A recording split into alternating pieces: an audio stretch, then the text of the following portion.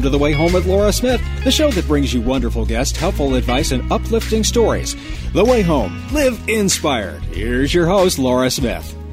Well, I hope all of you have enjoyed a wonderful Thanksgiving holiday, long weekend, hopefully, 4 days or so. And I hope that you enjoy the upcoming program with the most thoughtful guests and people that truly, I think, have messages of hope, redemption, forgiveness, you name it, plus some other great things to do this holiday season in terms of giving, because, you know, Giving Tuesday is just 2 days away. My first guest is a man by the name of Ken Guidroz. He has written a beautiful book called Letters to My Son in Prison, How a Father and Son Found Forgiveness for an Unforgivable Crime. It's absolutely beautifully written, and again, talks about the process of everything that happens when the worst types of tragedies happen in our lives, and the way we come out of the darkness through redemption and forgiveness. We're also going to be speaking with the president and CEO of Public Welfare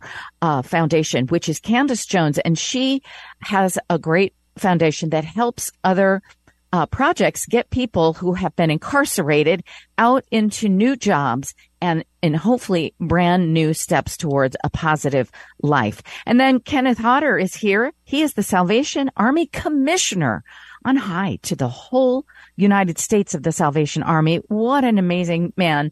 And, you know, it's that season. Wherever you go shopping now, and you probably already saw the red kettles out there, 'tis the season to give. But boy, have things changed for the Salvation Army. It's not only just putting little dollar bills and change into the beautiful red kettles, but you can give digitally in 100 Ways to Sunday. That's all coming up on this inspirational program, The Way Home with Laura Smith, that I know you're going to enjoy. And we'll be right back after this with Ken Guidroz with Letters to My Son in Prison. We'll be right back. You're listening to The Way Home.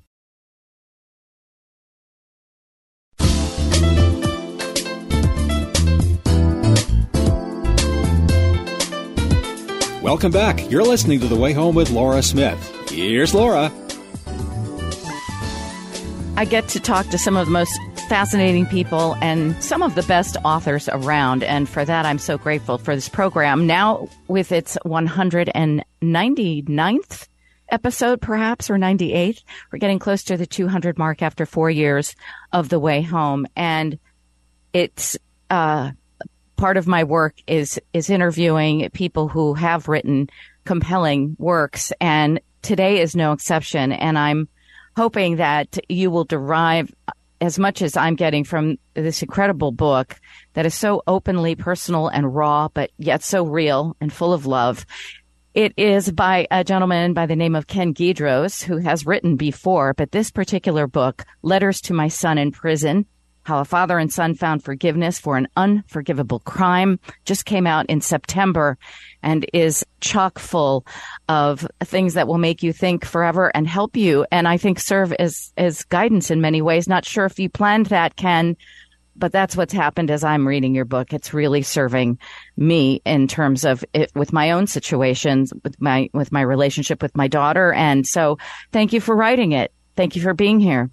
Absolutely. And yeah, you're right. I didn't quite expect the impact. And when you write something and you're so involved in it and it's so close to you, it's just hard to envision how it's going to touch others. But it's been absolutely incredible to see the lives it's touching.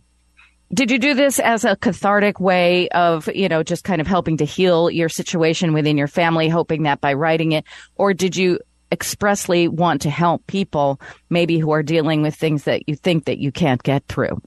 It was a little bit of both. And both kind of just evolved. As you can imagine, writing to my son initially was for me and him, right? That was a way to connect. That was a way, almost a desperate attempt to reach a son that had just been distant for so long, really 10, in some ways 14 years. That's a long time for a 30, an almost 30-year-old. It's almost half his life. And so that was just between me and him. But as it evolved, as he started to change, as even I started to change, and even the act of writing started to to change me and help me understand my life a little better as a dad and some of my own feelings, even towards God. You know what I mean? That all just sort of evolved and almost snowballed. And then, and it took years. Of course, he was in prison for a while. And then even after that, I was still writing. And so as it neared the end, yes, I started to realize, you know what, this might help other people. So this may really be, if you will, a ministry, a way of helping other people.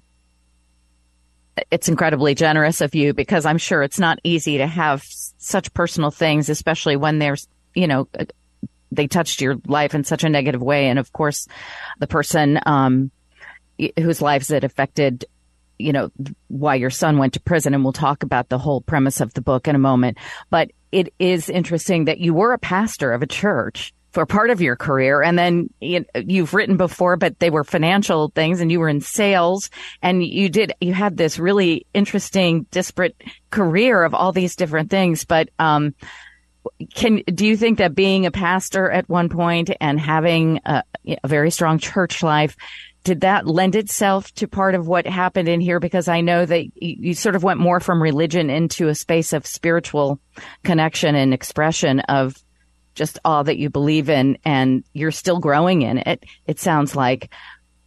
Tell us about that journey, because the part of you that is a pastor, I would imagine this made the whole situation even more difficult than maybe just with someone else. It did, because when my sons rebelled and when everything started to spin out of control, I was actually a pastor right here where we live now, Santa Clarita, California. And so you have this church, a lot of families, a lot of young people like my sons.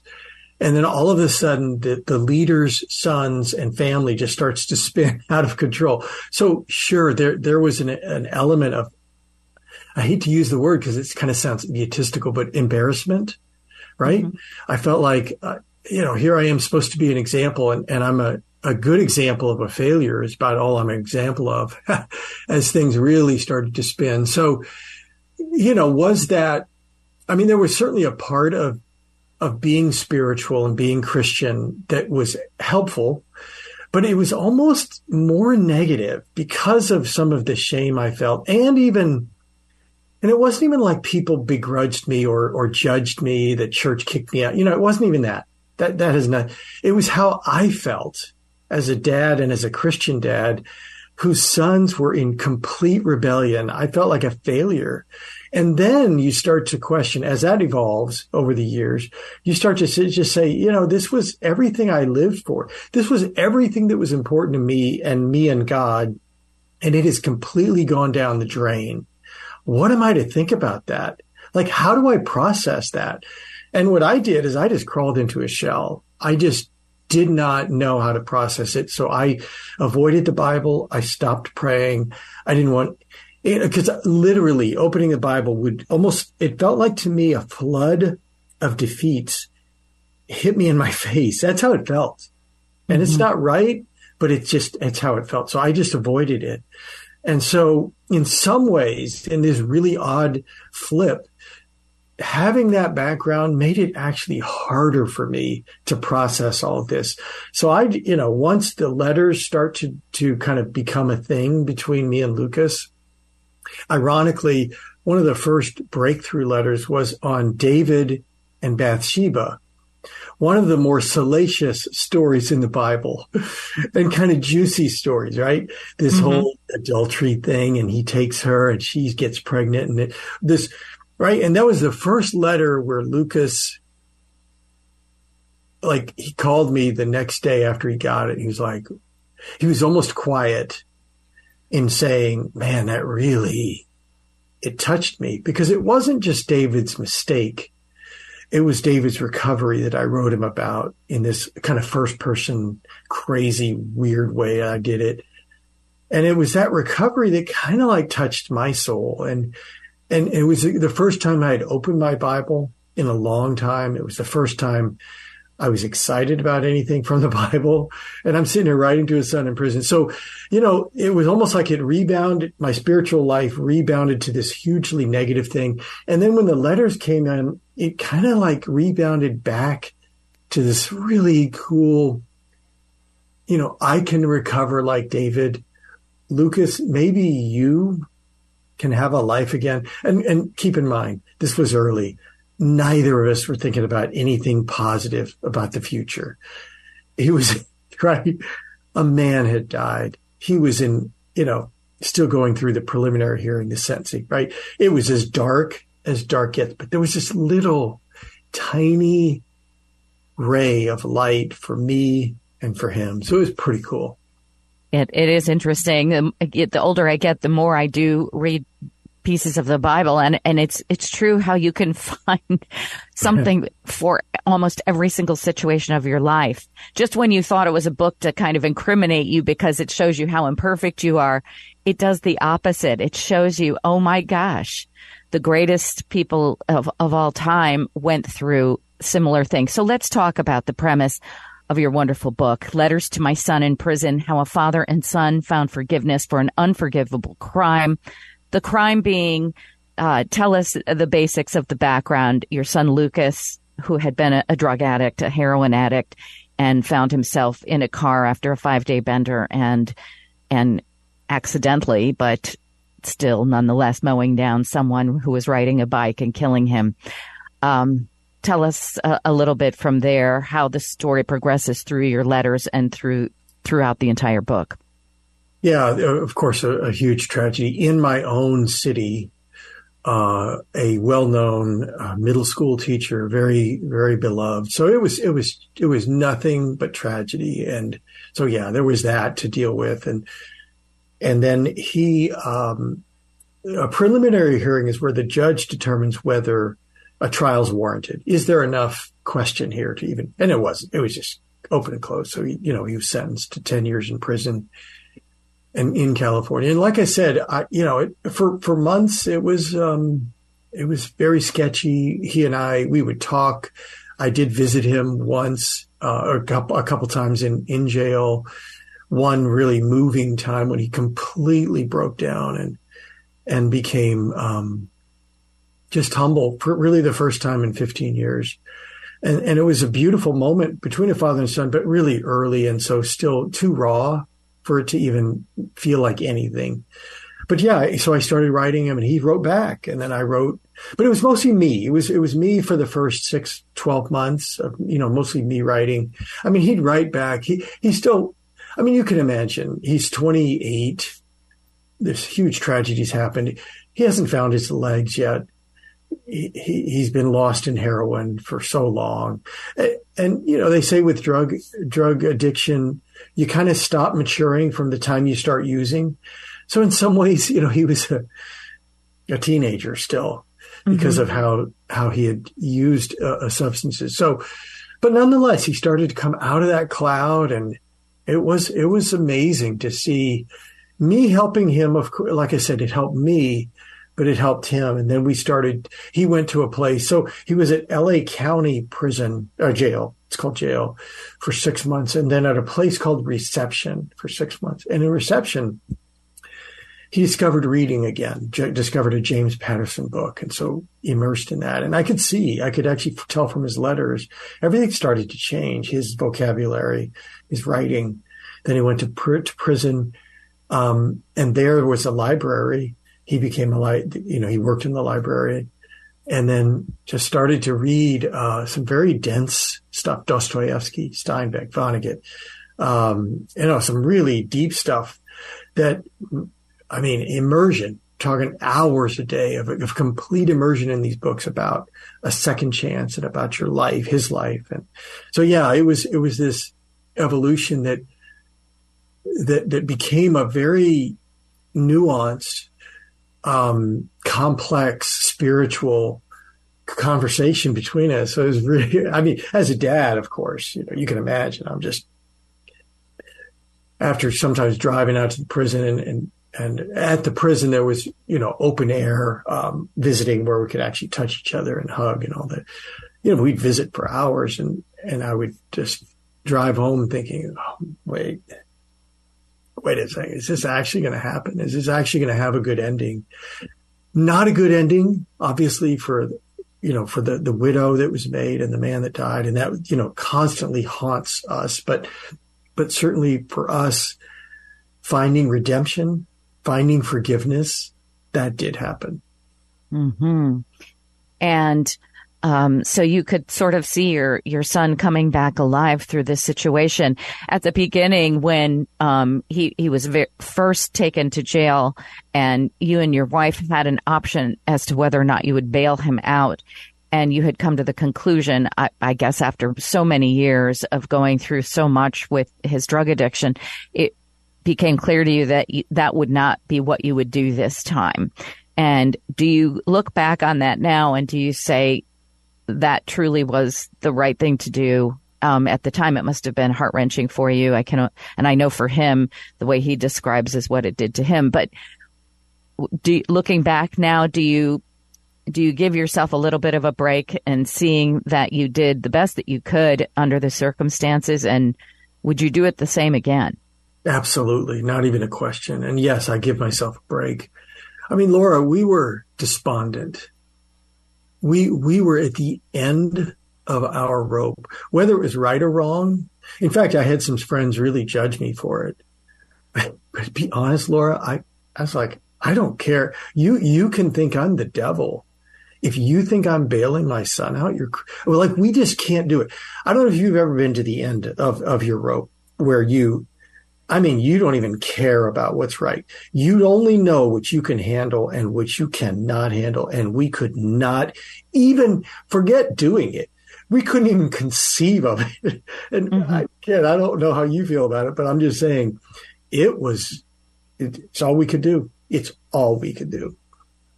Absolutely. And that's the most beautiful thing. This book is so rife with this incredible raw emotion that you are doing so aptly now with your words, and your writing is equally beautiful in so many ways, and how these are letters.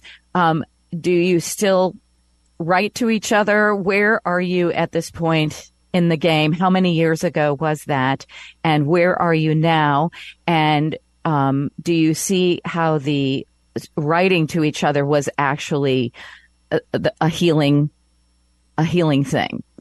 It was incredibly healing. Lucas got out in 3 years because California has too many prisoners. So for nonviolent crimes, which it was violent, but it was nonviolent because it was not purposeful. For nonviolent crimes, they have a milestone program where you can reduce 10 to 7 to 5 to 4. You go to college classes, you go to AA programs, you go to church, you go to you know what I mean? They have all these programs. So anyway, he whittled his sentence down to 3. So he got out in 2019. He went in 2016, got out in 19. He is now married a wonderful gal who actually we knew for many years, her whole life. He has a son, a little tow-headed son now. So his life has really come back together. He had a job within 3 days after prison. And we're super close. He and I just gave him just a couple of days ago, I gave him this Father's Day letter he wrote me in 2018. He sent me the longest text. I mean, I'll read it to you right now if you want. No, I'm just kidding. I can. I mean, it was like... read us a piece of it, sure. Yeah, I mean, it was really a moving text. He goes, wow, that letter, I read it on my bed last night when I got home, brought me back to that moment and the time I wrote it. I will never forget. If I don't write you, then nobody else does, which I didn't even understand that sentence. He says, damn, it was really something being in there. I'm glad we shared that time together, Dad. I was able to express things I would have never been able to say. Thank God for that time away from everything. It helped me get straight. So, I mean, yeah, it changed his life, obviously it has in so many ways. Was there ever forgiveness on the part of the widow of the gentleman that died as a result of the car accident with your son? The short answer is no. Okay, the short answer is no. And as you know from the book, I fall over myself, as does Lucas, to acknowledge and to respect and to appreciate the tragedy on that side. He wrote many letters to her. He apologized so many times. He's rebuilt his life. A day doesn't go by where he and I and Joyce, my wife, don't think about the widow and think about the man who was deceased. So I'll say that. Is it mine and Lucas's dream in our life that one day Valerie forgives us? I mean, I can't think of any one thing in this world I would love more. I don't need it. In other words, my life isn't going to be incomplete. Because as you know, forgiveness from if I offended you, I can't begrudge you for not forgiving me, right? I can't judge you, right? Right. It's you. That's you. I can control what I can control. Would I dream that she forgives us, Lucas? Yes, and we've written letters. So, I mean, that's a hope one day. Yes. And in terms of complete and full redemption, is it something that you need to work on every day and that Lucas needs to work on every day? Or is it apparent that he is a new man? A great question. And this may sound make us both sound very hard-hearted, callous. I guess we feel forgiven spiritually from God. Mm-hmm. And in life, right? Society said, you got to do X. He did X. He is moving on with his life. He is doing everything he can to live a life worthy of a second chance, as I am, even, as a father, and even with all my sons, I experienced great challenges with all of them. So we're living a redeemed life. Maybe that's a good way to put it. And trying to live a life worthy of the second chance that we feel like we've all been given. Mm-hmm. I think that's what people can glean from this book. Maybe they haven't gone through anything exactly the same or even remotely similar, but the process from the inception of, well, actually, you had many years of dealing with Lucas, but it didn't just start at the accident. It was many years before that, prior to that. I think people will glean a lot of healing for themselves and their own situations through just watching the process and the progression through the letters and through where you've both come to now and your family stronger than ever. Life is not... It certainly isn't what we think it's going to be, maybe, or pray it's going to be, or hope it's going to be. Sometimes it's better, sometimes it's harder, and sometimes we're just flabbergasted by, is this really our lives? Did this really happen to us, or did we create this? Yet it's real, and I think anybody is going to garner some sense that there is redemption, there is hope, there is for sure ways to continually evolve and live a life of purpose and fulfillment of dreams, while also taking accountability for all that has happened in each one's lives. But you lay it out in the most humble and beautiful of ways. I'm so grateful. I know you have so many talents, in all different worlds, besides, obviously you counseled for many years as pastor, but this book is going to serve what I think is a high calling, because Ken Guidroz, I just, in listening to you and in hearing you, I just get a deep sense of abiding faith that, through the worst of things can come the greatest light. So thank you for, bearing your soul, for bearing these beautiful letters, the relationship and every detail so real and so raw that people can find hope for and a guidebook for their own lives. Ken Guidroz's book is called Letters to My Son in Prison, How a Father and Son Found Forgiveness for an Unforgivable Crime. You can find it everywhere now because it just dropped in September. And I have a feeling you'll be speaking about this book, around the country. There's going to be a lot of people that are going to want to hear you and in person. I feel very honored that you came on the program today. It's just something I think that everybody from every walk of life can get something from. So I thank you for doing this and putting yourself out there. God bless you and thank you. And to your entire family, you've all worked through a lot and we're the richer for it. So thank you. You are very welcome. And thank you for having me on. This has been a blast. Okay. And I know you have a website, your name. And for those who don't know how to spell it, I'll help you out here. Ken Guidroz, which is Guidroz, KenGuidroz.com. You can find everything there, plus a newsletter from Ken and just so much. You'll get a lot out of it. Thank you, Ken. What a pleasure to meet you and know you now. Thank you. You're listening to The Way Home. We'll be right back.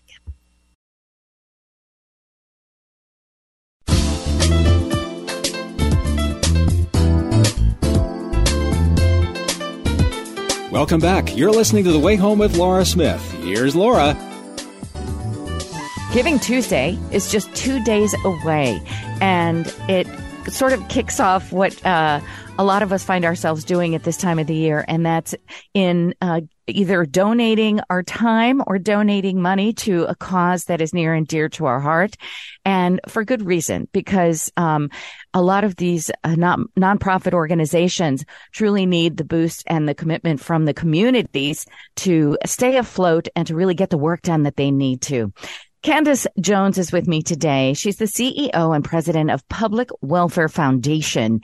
And this is a great organization that I'm learning about. I'm so happy to have you, Candace, to tell us about it, especially when it comes to the particular topic of helping employ people with incarcerated pasts. I had a guest on my show today who was talking about his son who's in prison. A lot of people who go through this, this is something that really, truly need support from the community. And you know all about this. Please tell us all about it.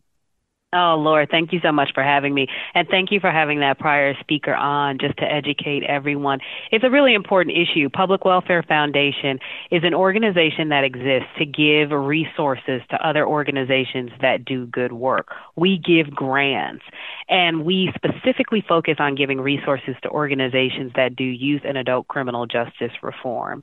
And right now we're doing a campaign rolling up to Giving Tuesday to really educate individuals about organizations all over the country that are doing good work. I see. And the idea of helping formerly incarcerated people get back into the workforce and young people especially too. How did this come about and why is this something that you're focusing on and that's important to you? So much of our work is about working with organizations in the sites that we work in. We work in Washington, D.C., and Georgia, Mississippi, Louisiana, Oklahoma, Colorado, Milwaukee, Wisconsin, Michigan, and soon to be we'll announce some work in Tennessee. We work with them on organizations that do all kind of work in and around criminal justice reform, but we specifically also try to target organizations that both are led by formerly incarcerated people because they have some of the best ideas about how to intervene and really create the kind of programs and services that keep people out of the system. We also have a real preference for organizations that are intentional about hiring and making sure that formerly incarcerated people, adults and youth alike, are part of the conversation on the change we need to see in the system writ large. We really believe that you can't advance this work in a meaningful way without bringing those individuals along and having them be a part of the leadership of that change. Do you find that there are a lot of formerly incarcerated people and youth that are ready once they do get out of prison? Are they ready to join the workforce? Do they have the ability to integrate back into society, or they must really also need some guidance as well? Tell us a little bit of your personal story that got you involved. I've been doing this work my entire career. You know, I grew up in Chicago. I grew up on the west side of Chicago in a community that was really hit hard by crime and violence, the criminal justice system. I had loved ones that I saw that were caught up in the system and incarcerated and really spent large chunks of their lives trying to redeem themselves, trying to feel like they were more than the worst thing that they were ever done. So I have been a long time advocate. I went to law school. I wanted to be able to understand how to sort of fight the system, how to protect people that I love, and really evolve really quickly from direct representation into policy work and then systems work. I ran a youth prison system in the state of Illinois and got a front row seat on how the system responds to people who are sort of, caught up in the legal system. And I just think it's so important over the course of my career. I've learned a lot of lessons about what works and what doesn't. And I'm going to spend the balance of my career really advocating for those things that I know work and program and services in communities that really can support people to reenter. To your question on whether folks are ready, a lot of people are ready. There's great research that supports the capacity of giving returning citizens a job and the impact it can have long-term on recidivism. And there are going to be some different services and support needs, but good systems responses, a system that is supporting people to reenter will be distinguished by whether or not they have the type of services in place to make individuals successful. Absolutely. And do you find that there are employers that are really willing to step up and invite these people into their sphere? Or do they need coaching on how to do this? I would imagine that it's a learning curve for everybody. How do they prepare themselves to be able to have these people join their communities and their companies? I think that there are probably more employers than there used to be. 10 years ago, I think it would have been very difficult. But I think we still have a long way to go. Many individuals still respond singularly to the stigma. One of the organizations that we're highlighting in our Give Local campaign is an organization called Operation Restoration. It's run by Sarita Sty Barton. She's a New Orleans-based advocate. She herself was formerly incarcerated, left incarceration, applied for college, checked the box that she was formerly incarcerated, and was denied entry. She reapplied, didn't check the box, and was admitted, and spent the rest of her, the balance of her career saying she was going to advocate to allow returning citizens to get access to an education post-release. And she was able to get that law changed in the state of Louisiana and has done a ton of national advocacy. But I think I show that to illustrate that there are a lot of ways where we still create barriers and tripwires to people who are returning so that they don't have all the support they need, or there as enough employers are willing to take a look at somebody and give them a chance as we would want, when we know there's good evidence that these individuals makes incredibly loyal, hardworking employees, and not just hiring them. When organizations like mine are willing to give grants to formerly incarcerated leaders, they can launch their ideas and create their own visions and organizations like the one that Sarita runs that go on to do incredible work on behalf of other individuals. That's wonderful. And you said you're from Chicago. We're in northern Indiana, not far from Chicago. Are there? I love that. That's my hometown. Oh, really? Oh, good. Oh, yeah. Yeah, Chicago's my hometown, but I count northern Indiana as the same stomping ground. I would go there all the time, for shopping, and it's just sort of one big neighborhood if you're in that region. Yes, it truly is. I just moved back here 3 years ago to the Elkhart, South Bend area. And yes, I love that. It's good. It's also like good southern Lake Michigan country. It's just, it is. I love that area of the world. It's so beautiful. It is so beautiful. The people here are really, I find them to be a unique people. I lived 40 years in New York, but what I really love around this area are the people here who have a heart for helping and giving a hand up to people, giving really people chances. So I'm looking for ways in the community to bring forth different organizations that are helping. Is there anywhere that you can recommend that we would look to maybe help different organizations that are doing this type of work, that are helping formerly incarcerated people or, working with youth in the justice system? Absolutely. If folks check out our website at givelocal.us, they can learn about the organizations in our site all over the country and be able to give and support those organizations. Specifically, if organizations are in the Chicagoland, northern Indiana area, they're incredible organizations doing great work. A couple that I'll point out is just Story Catchers is a great organization that goes into youth prisons in the state of Illinois. They work with youth to be able to tell their stories and then put those plays on. Folks can go learn about that organization, volunteer. They can go hear the stories of youth from their own, in their own words, from their own mouths. It's incredibly powerful. And of course, they can also give. There are other organizations in the state of Illinois. One I'll just name is also Chicago Cred, which does work with high-risk individuals who are at risk of gun violence. And they do incredible work in and around the city. And they do it in the far south side, which would be a short trip for somebody from northern Indiana if they wanted to get involved and learn more. That organization is run by the former U.S. Department of Education Secretary Arnie Duncan. And I think either one of those organizations, if you're in that area, are ones to look at and learn more about. That's wonderful. So again, the website again to go to is givelocal.us if they want to learn more. And if they want to learn more generally, because we always have different work going on, they can follow us at publicwelfare.org or at publicwelfare on any of the social media handles. Such good work you do. God's work. Candace Jones, CEO, President of Public Welfare Foundation. Thank you so much for really, thank you. Yes, doing the work that is, you know, we all talk about, oh, if this could only be done or that could be done, you're doing it. And so thank you so much. And God bless you in the holidays and beyond. Thank you, Laura. Have a good holiday. You as well. You're listening to The Way Home with Laura Smith. Once again, here's Laura. This year is going to be unique for me in one way. I've always wanted to volunteer somehow, some way during the holidays. And thankfully for my local chapter of the Salvation Army, I get to do it not once, but twice.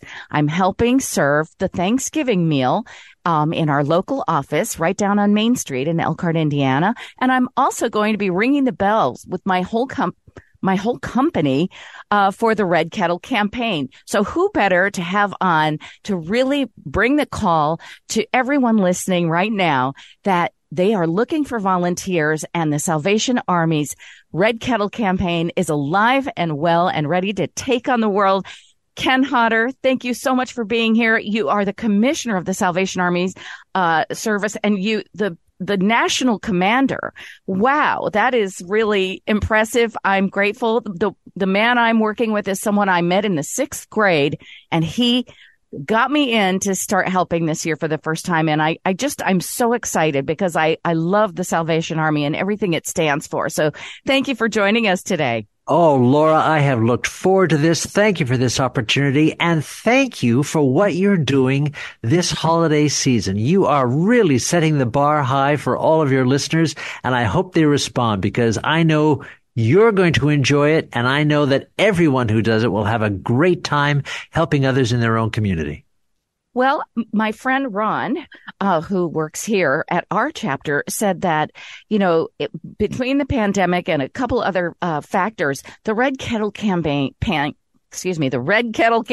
was down a little bit lower than it normally was in terms of the intake of money.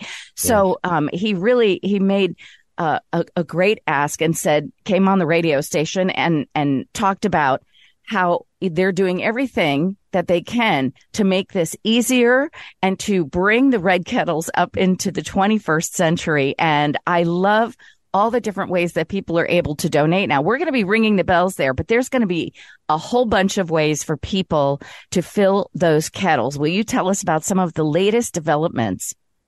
Oh, absolutely. When people go buy a Salvation Army kettle, they can not only put a couple of dollars in or a little change that they might have in their pocket, but they can also look up and they can use the sign, because the sign will allow them to give via Apple Pay and Google Pay and PayPal and Venmo.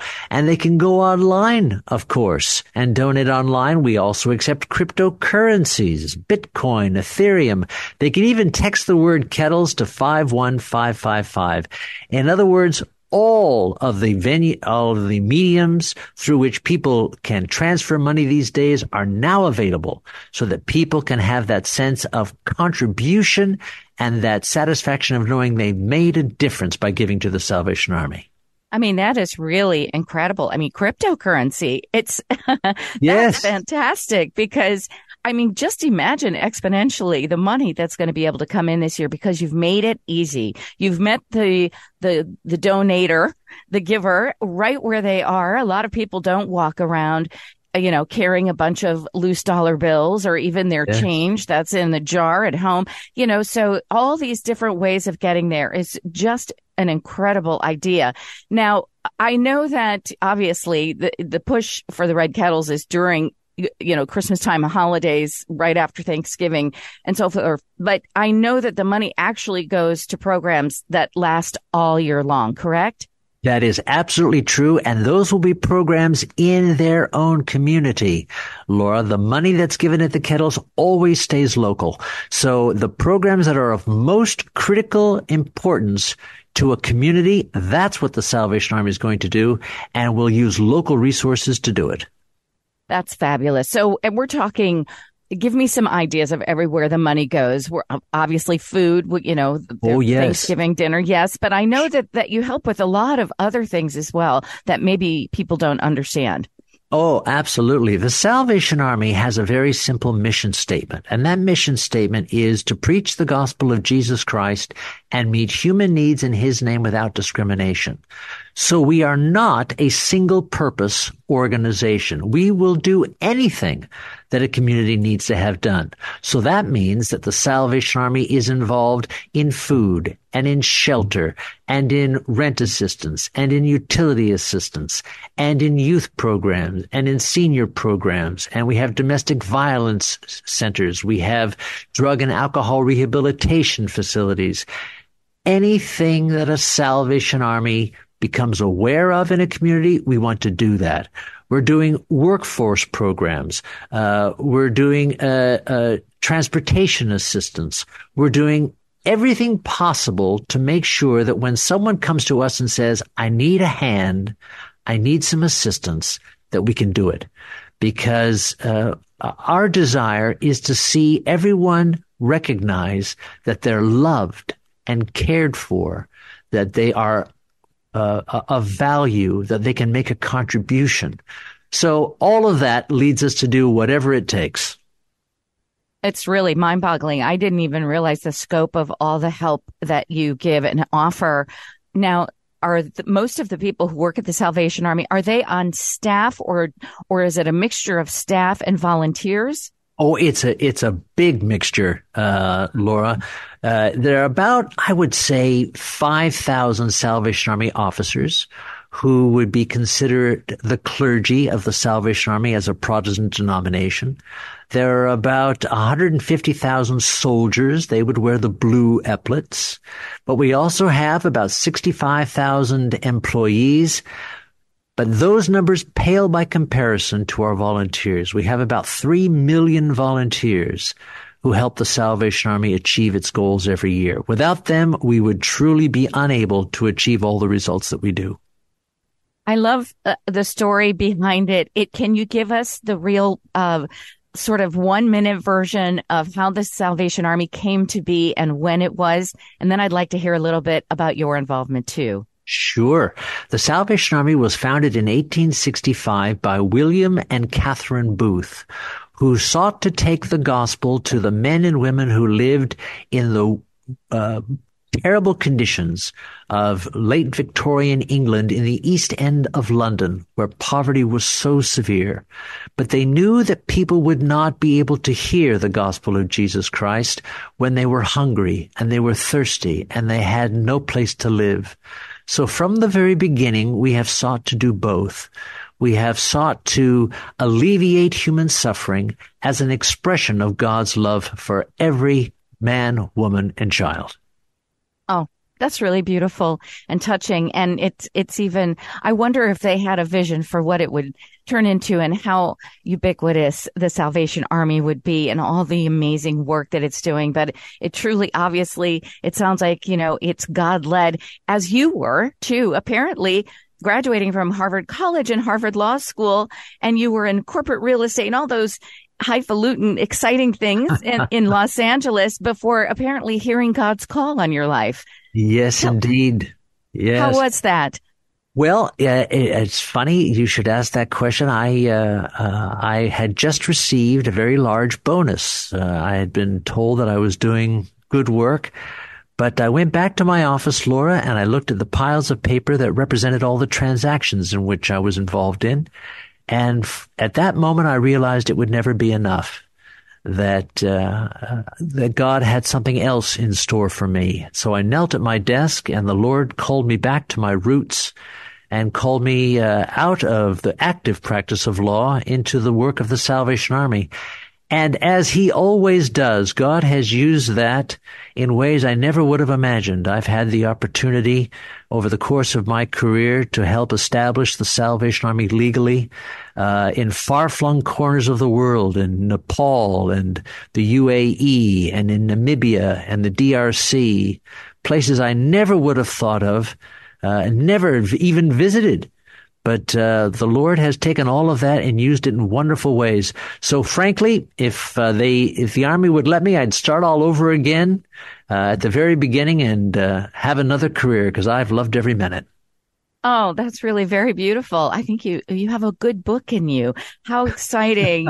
Seriously. Commissioner Kenneth Hutter, who is the National Commander of the Salvation Army, which is the largest social services organization in the United States, almost 7,000 centers. I am so grateful that I'm going to finally be able to do something I've been wanting to for so many years. But I know there's one other way that people can donate, and this is really easy. Just by texting the word kettles, when that's with an S on the end, kettles, to 51555. And also by going to your website, give.salvationarmyusa.org. That's another way. Kenneth Hutter, thank you so very much for joining us today. I wish you nothing but the most abundant of seasons. Thank you so much, Laura. And I also want to thank Ron for recruiting you. You'll have a ball and a very Merry Christmas to you. I'm so grateful. Thank you. Bye now. Bye-bye. You're listening to The Way Home. We'll be right back.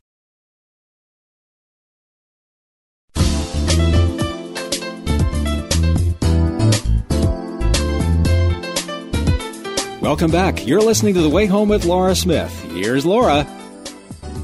Well, after all of that inspiration and upliftment from some very important guests today, I turn to my guru of good news for a beautiful story that you've gone out and found on our behalf to help us feel better. Going into the work week, what is it, Jim? Well, I'm going to tell you the story about a 16-year-old high school student in Wheaton, Iowa. That's in eastern Iowa, who is, you might say, making a difference in the community. And she's an aspiring farmer, and I'll tell you what that's all about. Her name is Lauren Schrader, and she's a sophomore, a high school student in Wheaton, Iowa. And she was at a food drive about 3 years ago at the height of the COVID pandemic when she noticed something that was missing in the community. You know what that is? There was a lack of produce for those in need. There was enough to go around for everybody else, but not enough for those in need. So she decided, you know what I'm going to do? I'm going to take this matter into my own hands. She's a member, by the way, of the Future Farmers of America, the local organization. That's a national chapter over there.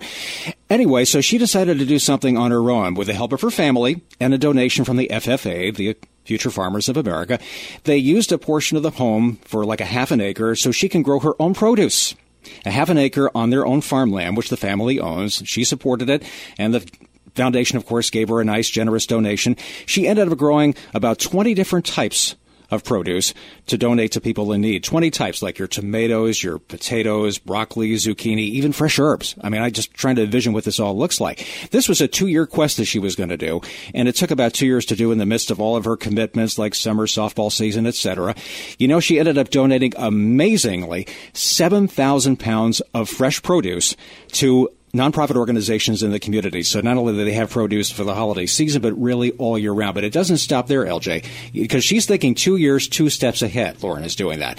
She says 2 years from now, when I graduate from high school in 2025, she hopes to eventually donate 20,000 pounds of fresh produce for those in need. And maybe someday she might very well own her own family farm like her parents do. I mean, she, again, just really good for her. She's a third of the way there. We wish her well. And just a wonderful thing she's doing, making it better for everybody in the community, especially those that are in need. I'm just trying to remember what I was doing in the 10th grade, and it wasn't anything even remotely as impactful and amazing as that. This young lady has taken it upon herself. God bless her. Lauren Schrader, thank you so much. I hope you enjoyed, once again, your Thanksgiving weekend as we go into now what is officially holidays with Hanukkah and Christmas coming up and New Year's as well. It really is a beautiful time of the year. Sending you lots of love from the way home, and we'll see you next time. I'm Laura Smith.